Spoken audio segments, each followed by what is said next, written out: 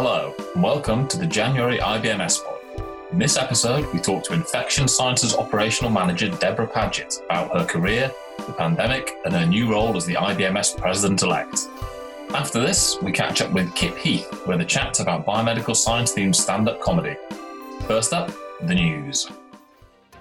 Hello and welcome to January's IBMS pod. I'm Jordan, and here are your latest headlines from the IBMS. Fellow Deborah Paget has been confirmed as the new President-elect of the IBMS. Deborah is Infection Sciences Manager in North Cumbria and has been a member of council for 8 years. She will serve alongside President Alan Wilson in 2021 before taking over the position next year. She'll be joining us on the podcast in a moment. In other news, Chief Executive Officer Jill Rodney will retire in March after a decade in the role. In a statement following the announcement, she said it had been a privilege and pleasure to spend the last decade leading the Institute, and her sadness would be eclipsed by happy memories of serving this wonderful organisation. Also this month, Jill Rodney has written a letter of support for members seeking education provision for their children during the COVID-19 pandemic. It is available to download and print on our website now. And finally, don't miss your opportunity to shape the future of the IBMS. Nominations have now opened for this year's council elections and will close on the 4th of March. If you're interested in running, the nomination form and guidelines on canvassing can be found in our show notes, along with more information on all of our stories. Welcome to Deborah Paget, who is Infection Sciences Operation Manager in North Cumbria and is also the IBMS President-elect. Deborah, can you give us a bit of background and biography, please? Yeah, certainly. Afternoon, everybody. As Rob rightly says, I'm Infection Sciences Operational Manager here in North Cumbria, based in Carlisle, and we have a satellite laboratory out in the West Cumberland site as well. And I have the great honour of being President-elect as of the 1st of January. So looking forward to my new role with the Institute, having been on council for the last 8 years. It's great to be able to step into the President-elect role and look forward to the presidency this time next year. A little bit of background about me. I'm a career-bred biomedical scientist, and if you cut me in half, I would say a biomedical scientist all the way through. I went to the University of Sunderland back in the day, and actually started with an HND in applied biology when my A-levels didn't quite go the way that I wanted them to go, and did my HND as a way of getting into university and transferred onto the BSc honours course in physiology. So my primary degree isn't in biomedical science, but that isn't any reason to stop you following the career path of your choice. And I think that's one of the things that I'm really passionate about. There are a lot of routes of entry to our fantastic profession, and I took a bit of a sideline to get there in the first instance. I was going to say, why did you take that sideline? Sorry, Deborah, I think there's a slight delay on the call.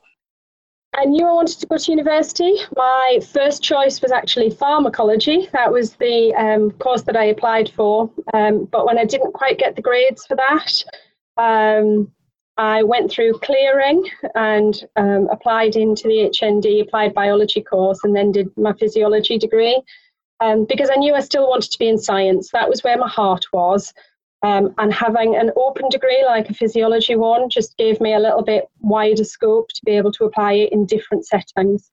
So I graduated back in 1999, feels like a different lifetime, from Sunderland, but that's also where I met my hubby. And he's a Cumbrian, born and bred, so he finished the year before me. He moved back over to Cumbria, and then I followed him when I graduated the year later. Luckily, there was a job going in the lab that I now manage, and I applied for the job as a medical laboratory assistant all those years ago and was successful in getting it. And that was my first experience of working in a laboratory setting and providing testing for our patients. I fell in love with it then, although there were definitely aspects of the job that I wasn't so keen on, but that wasn't going to stop me. And I was lucky that within 6 months, a trainee biomedical scientist post became available. And I had a very forward-thinking senior biomedical scientist training officer that I had the fortune of training with, who recommended that I could go back to university and do the degree top-ups to allow me to be able to become an HCPC registered biomedical scientist.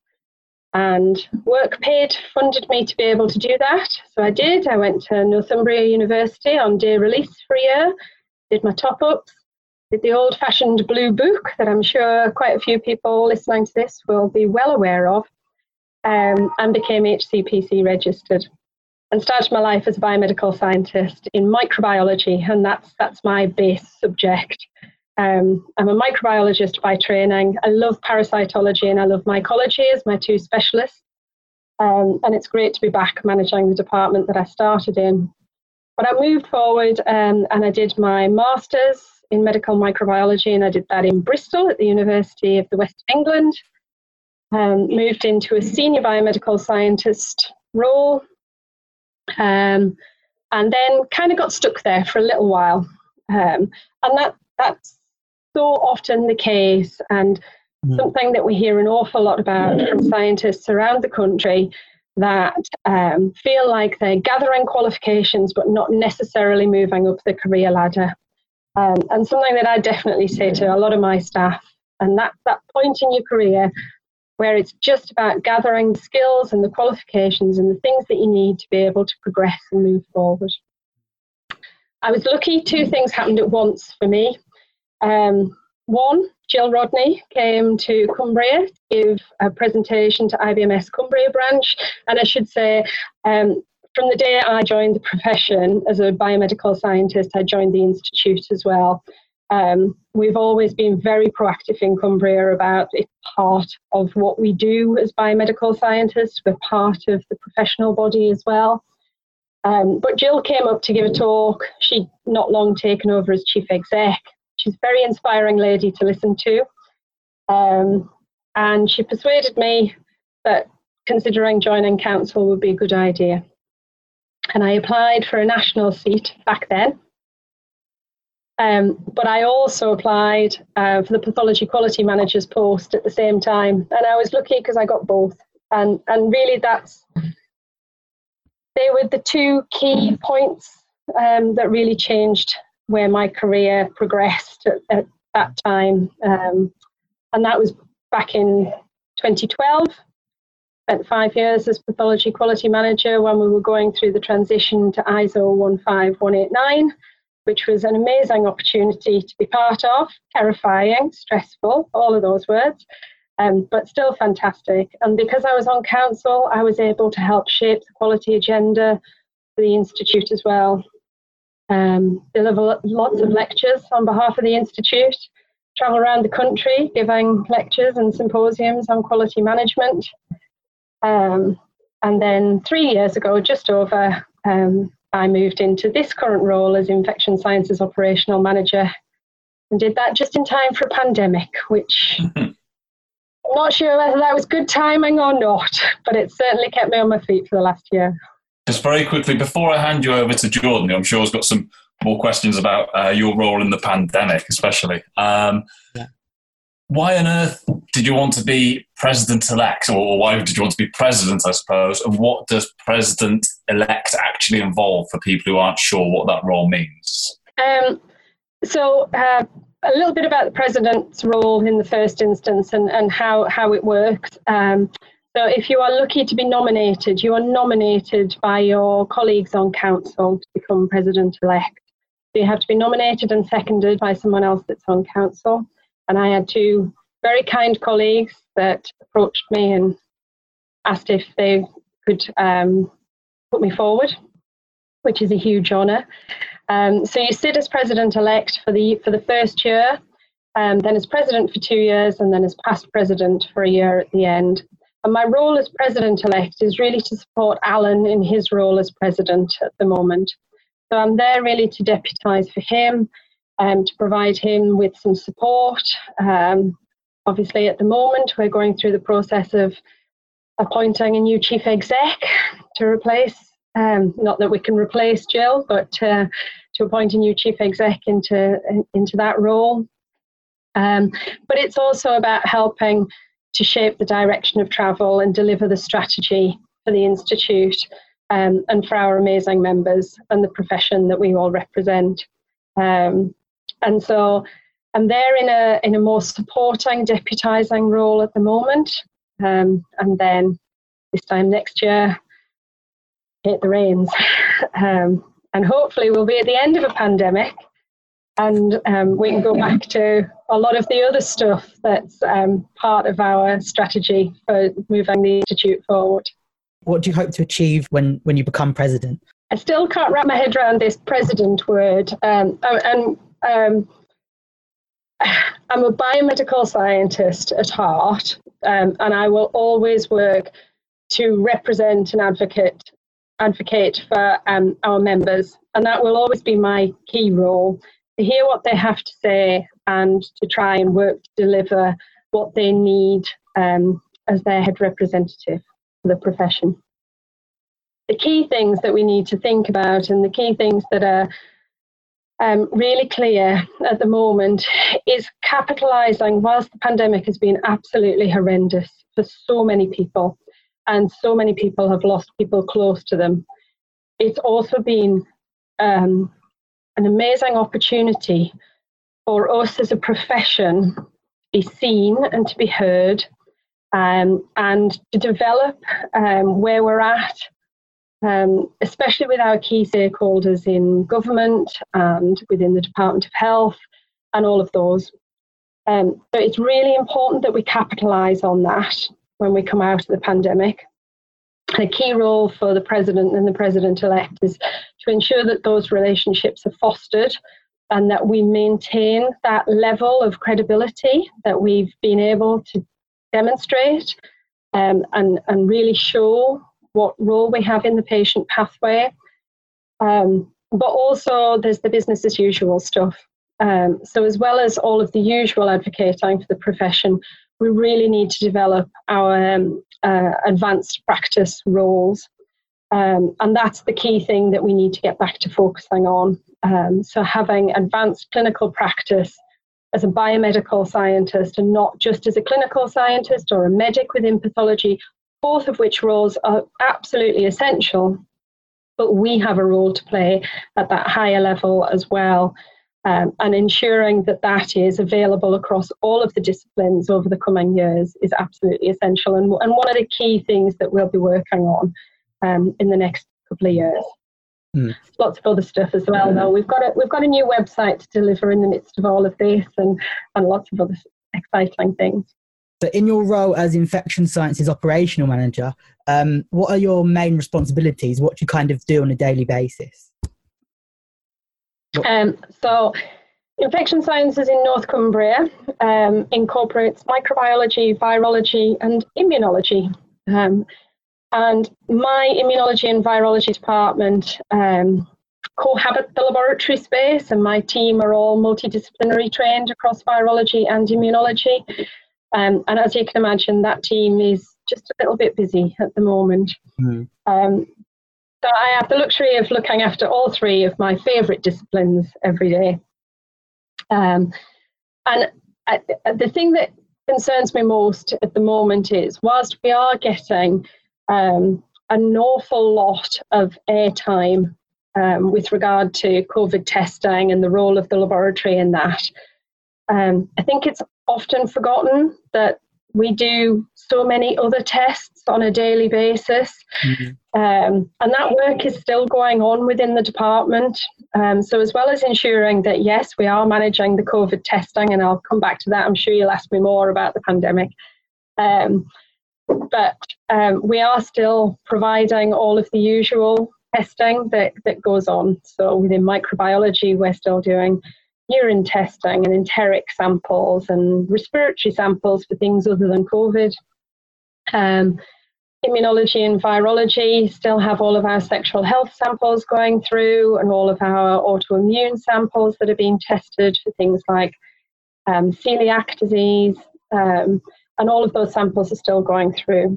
I still have the luxury of a UCAS assessment to look forward to a week on Monday. So all of that still needs to be prepped. And the business as usual is still happening. But yeah, COVID is absolutely foremost in our minds every day, just at the moment. So on the topic of COVID then, how has it impacted your role, and how have you and the lab responded to the challenges it's presented? I think it's impacted beyond anything that we could have ever imagined. I mean, we are used to seasonal flu. We used to think that was quite bad, but actually it's a bit of a walk in the park now by comparison to this. But we've responded by doing it as a team. And I have an amazing team up here. So I have team managers within my department, so my Band 7 team managers, and then both my biomedical scientists, but also my medical laboratory staff, my support workers staff, who we couldn't do this without them either, and they're often forgotten about. At the moment, this is really timely doing this interview now. I don't know whether anyone saw the national news last night, but Carlisle made the national news last night. We have the highest infection rate across the UK at the moment, and it's particularly bad. At the moment, we're receiving just shy of 1,000 samples a day, which for a small district general hospital in sunny Cumbria, that's a high sample load to be getting through. We've brought online new technology, like everywhere else has, and we've changed the working pattern for both the technology that we did have. So we have a Roche 6800 that was used for sexual health testing, and we now use that for COVID as well. But we've also brought online other new testing platforms, and as of today, we have 9 different technologies available for providing COVID testing because of the issues that we've had with supply chain and consistency of delivery of reagents. And if it's taught us anything, it's taught us not to have all of our eggs in one basket, or even just to have one basket. You need multiple baskets with multiple eggs. But the team have been brilliant. They were used to being a 9 till 5, Monday to Friday laboratory service. We now work a very extended day, 7 days a week. I don't think anyone leaves this department on time anymore. I know I certainly don't, but the team don't either. But they are always there to support one another and to help out. And seeing the response from the trust and understanding the role that infection sciences and pathology as a whole, and I think that's the other key thing. Whilst I'm infection sciences manager, I have a responsibility to pathology as a whole. And our blood sciences colleagues around the corner have stepped in and they're doing testing for us overnight, which is brilliant. Our mortuary colleagues mustn't ever be forgotten either. They are really, really struggling again at the moment. And capacity is a problem, not just for us, but for them as well. So yeah, it's busy. No 2 days are ever the same working down here, although at the moment there are some days that just feel a little bit monotonous, dealing with samples as they come in, unbagged, numbered up, and deciding which platform to go on or which platform we have reagents for today. Can I just jump in and ask, with you having the highest rates in the UK, are there any particular drivers that are behind that, do you think? And is there anything that could have been done to avoid that? Or is this simply we've got this new strain of COVID, it's got a high level of prevalence where you are, and it was always going to happen? Rob, I really wish I knew the answer to that. And I think understanding the genetic side of it is going to be really, really important when we get to the end of this and we go back and we debrief. And our genetics colleagues have been fantastic. So obviously, I'm sure you'll know that all of our positive samples go for genetic testing as well. And we know about the variant. In the first wave, we mirrored in exactly the same way that we're doing now. So London and Cumbria were the 2 high prevalence areas, and then the rest of the country caught up slowly. And this time round with the variant, it's done exactly the same. Now, whether that's because we have an aged population in North Cumbria, A lot of people come here to retire. It's a lovely place to be in the lakes. We also have a huge number of people that have holiday homes here. So people are travelling into the area for holidays a lot more. And we also thought in the first wave, it might be because we have a high number of people in our population that go skiing. So people that had travelled to Italy and France and picked it up and brought it back. But these are all things that we need to understand the epidemiology of. And we're still learning so much about this virus. We don't have all the answers yet. We've got an amazing Director of Public Health in North Cumbria who's been really fast to respond. And he actually petitioned the Department for Education at the weekend to ask the schools not to be opened. So we've been ahead of it all the time, which has been great. But unfortunately, this time, the virus has really taken hold this time. And the trust is under significant pressure just at the moment. So it is very, very difficult. We have the luxury of being able to rely on our regional colleagues for support, and I'm sure a lot of people will understand that as well. We're part of the North One network under the laboratory consolidation. We didn't consolidate. We're still 7 separate laboratories. And to be honest, if we had have consolidated, I think we'd have been in a very difficult position about now, whereas we've been able to flex and move services around so that if Gateshead, for example, was struggling to stay on top of their testing, they referred to us and we completed their testing. And when we've had supply issues, we've been able to refer to Newcastle or South Tees. But the relationship with laboratory managers and pathology services across these regions has been absolutely critical to being able to maintain service provision throughout. And it's been fantastic to be able to work like that. And that's still going on now, being able to look at the bigger picture from our patients. So when our ITU is at capacity, who we can look to as our neighbouring organisations to move our patients to keep them as safe as we can. So to end the podcast then, moving into the new year now in this new role as President-elect at this very difficult time, do you have a message that you'd like to say to the members? Yeah, I'm reasonably active on Twitter. I'm still relatively new to it. And I did post something at the end of last year and the beginning of this year. I think the key message is just a massive thank you. I know they are running on fumes. They're really tired from the work that they've done so far. I think the key word that I hear with boring regularity is the fact that it's just relentless.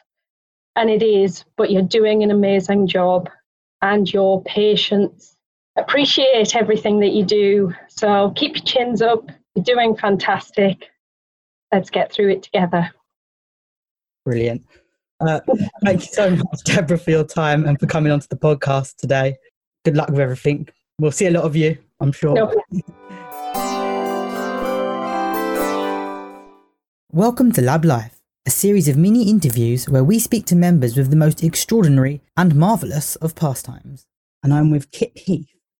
Kip is a biomedical scientist with over 10 years experience and specialises in virology and immunology.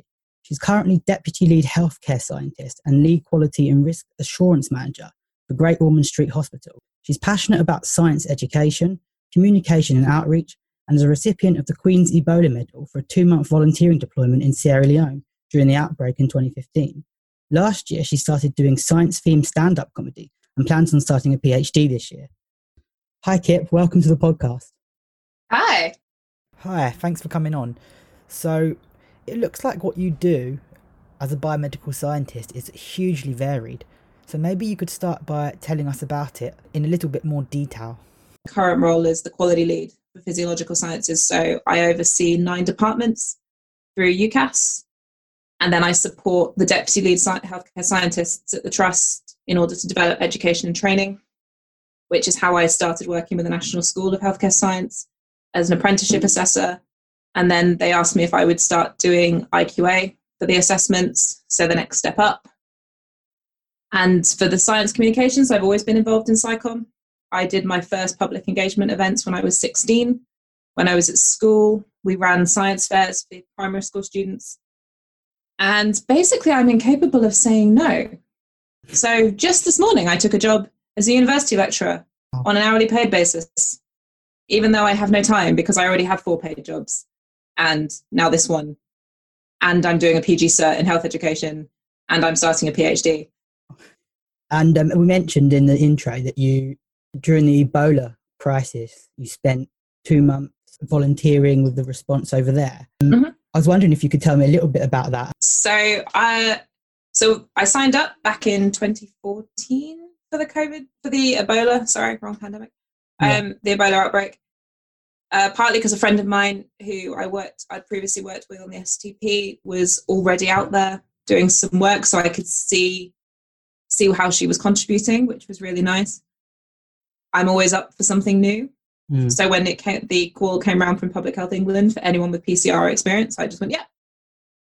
And then my co-worker pointed out we should probably ask our manager before we signed up to leave the country. So we did that. And it was personally and professionally, it's one of the most fulfilling things I've ever done. And I would not have changed going for the world. It was definitely stressful at certain points. Getting there was a very interesting experience. I ended up holding a stranger's baby on my lap for 6 hours on the plane. Oh my goodness. As part of your science communication and outreach work, you've also started some stand-up comedy, science themed. Could you tell us a little bit more about that? How did you go about starting science stand-up? So in January 2020, I went to the London STEM Ambassador Forum. I'd recently started a new job. 2019 was a very difficult year for me. I had a nervous breakdown at work, and I just wanted something a bit new.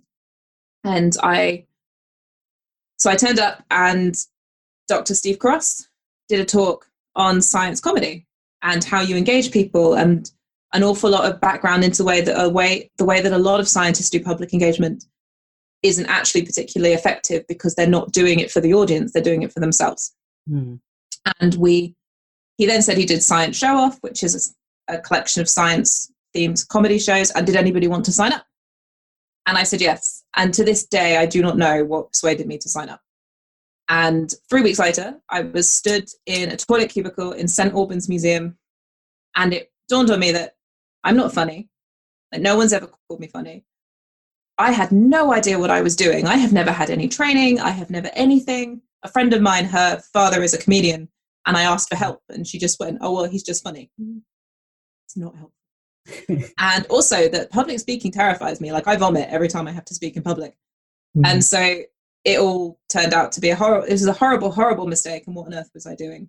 Right. But I got on stage, and at that point it was impossible to leave because you're standing on stage, and it was actually, the venue was a converted jail and magistrates court, so it was very well locked.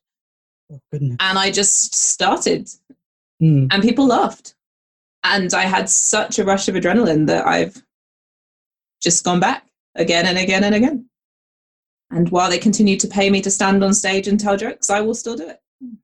And what kind of, when you say science comedy, what do you mean? What kind of jokes do you make? So that first set, I did a story about how I got to Sierra Leone during the Ebola outbreak. Right. I've done sets on being a health and safety officer, despite the fact I chopped off part of my own finger during lockdown. So the fact that I'm probably not the right person to be in charge of your health and safety. I've done sets. Recently, I've branched out into non-science themed comedy. So I did a show last week where I did a set on the time that I got accused of being a terrorist in Albuquerque airport. Wow. Because only me. So it's been a ride. And I've joined this year I got onto a 1-year mentorship and science communication development program that's run in partnership with the Wellcome. And I've met 14 other brilliant researchers and scientists who also want to develop science communication, and it's amazing. I love it. If only I could be paid to do this full time. But if I could ever be, live at the Apollo, then why not? Maybe one day. Dream big. Biomedical science at the Apollo. Why not? Why not? Weirder things have happened. Anything's possible. So, also this year, you're going to start a PhD. Yeah. It's been a long time coming for you, right? It's been a long time coming. I've been trying to put this together for at least 5 years at this point.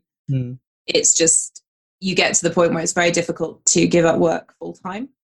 And I've now got funding from UCL's Precision AMR grant to do the pilot data. So it's very slowly moving forward, but I feel that before I retire, I should have this in place. So you mentioned the grant you got from Precision AMR. And so what is the project about? Because as I understand, you're trying to find a new way to diagnose sepsis. So we can treat patients quicker, and it helps in combating AMR. So tell us about the project in a bit more detail.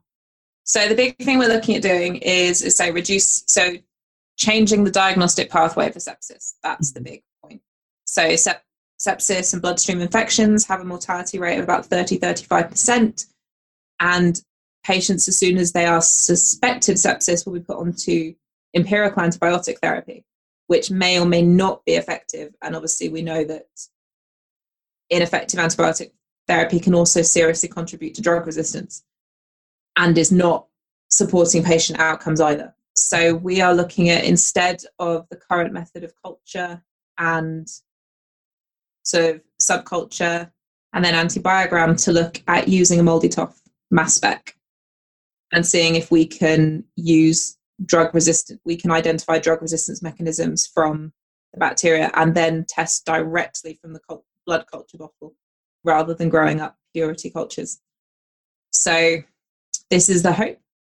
And it would then ideally get time from sample receipt to a result down to 8 hours rather than current 48, which would improve the chances of, lower the chances of drug resistance mechanisms and also increase patient positive outcomes, which is really important as well. So it's a twofold win. Thank you to Kip Heath for joining us on this instalment of Lab Life, and you'll be able to find links in our show notes to one of her comedy sketches and our news story about her PhD project. Thanks so much for listening. We hope you enjoyed the episode. These podcasts are released monthly at the same time the magazine comes out, so whenever a new issue lands on your doormat, head back online to listen to a new episode. And don't forget that these podcasts can be used for your CPD. Take care and bye.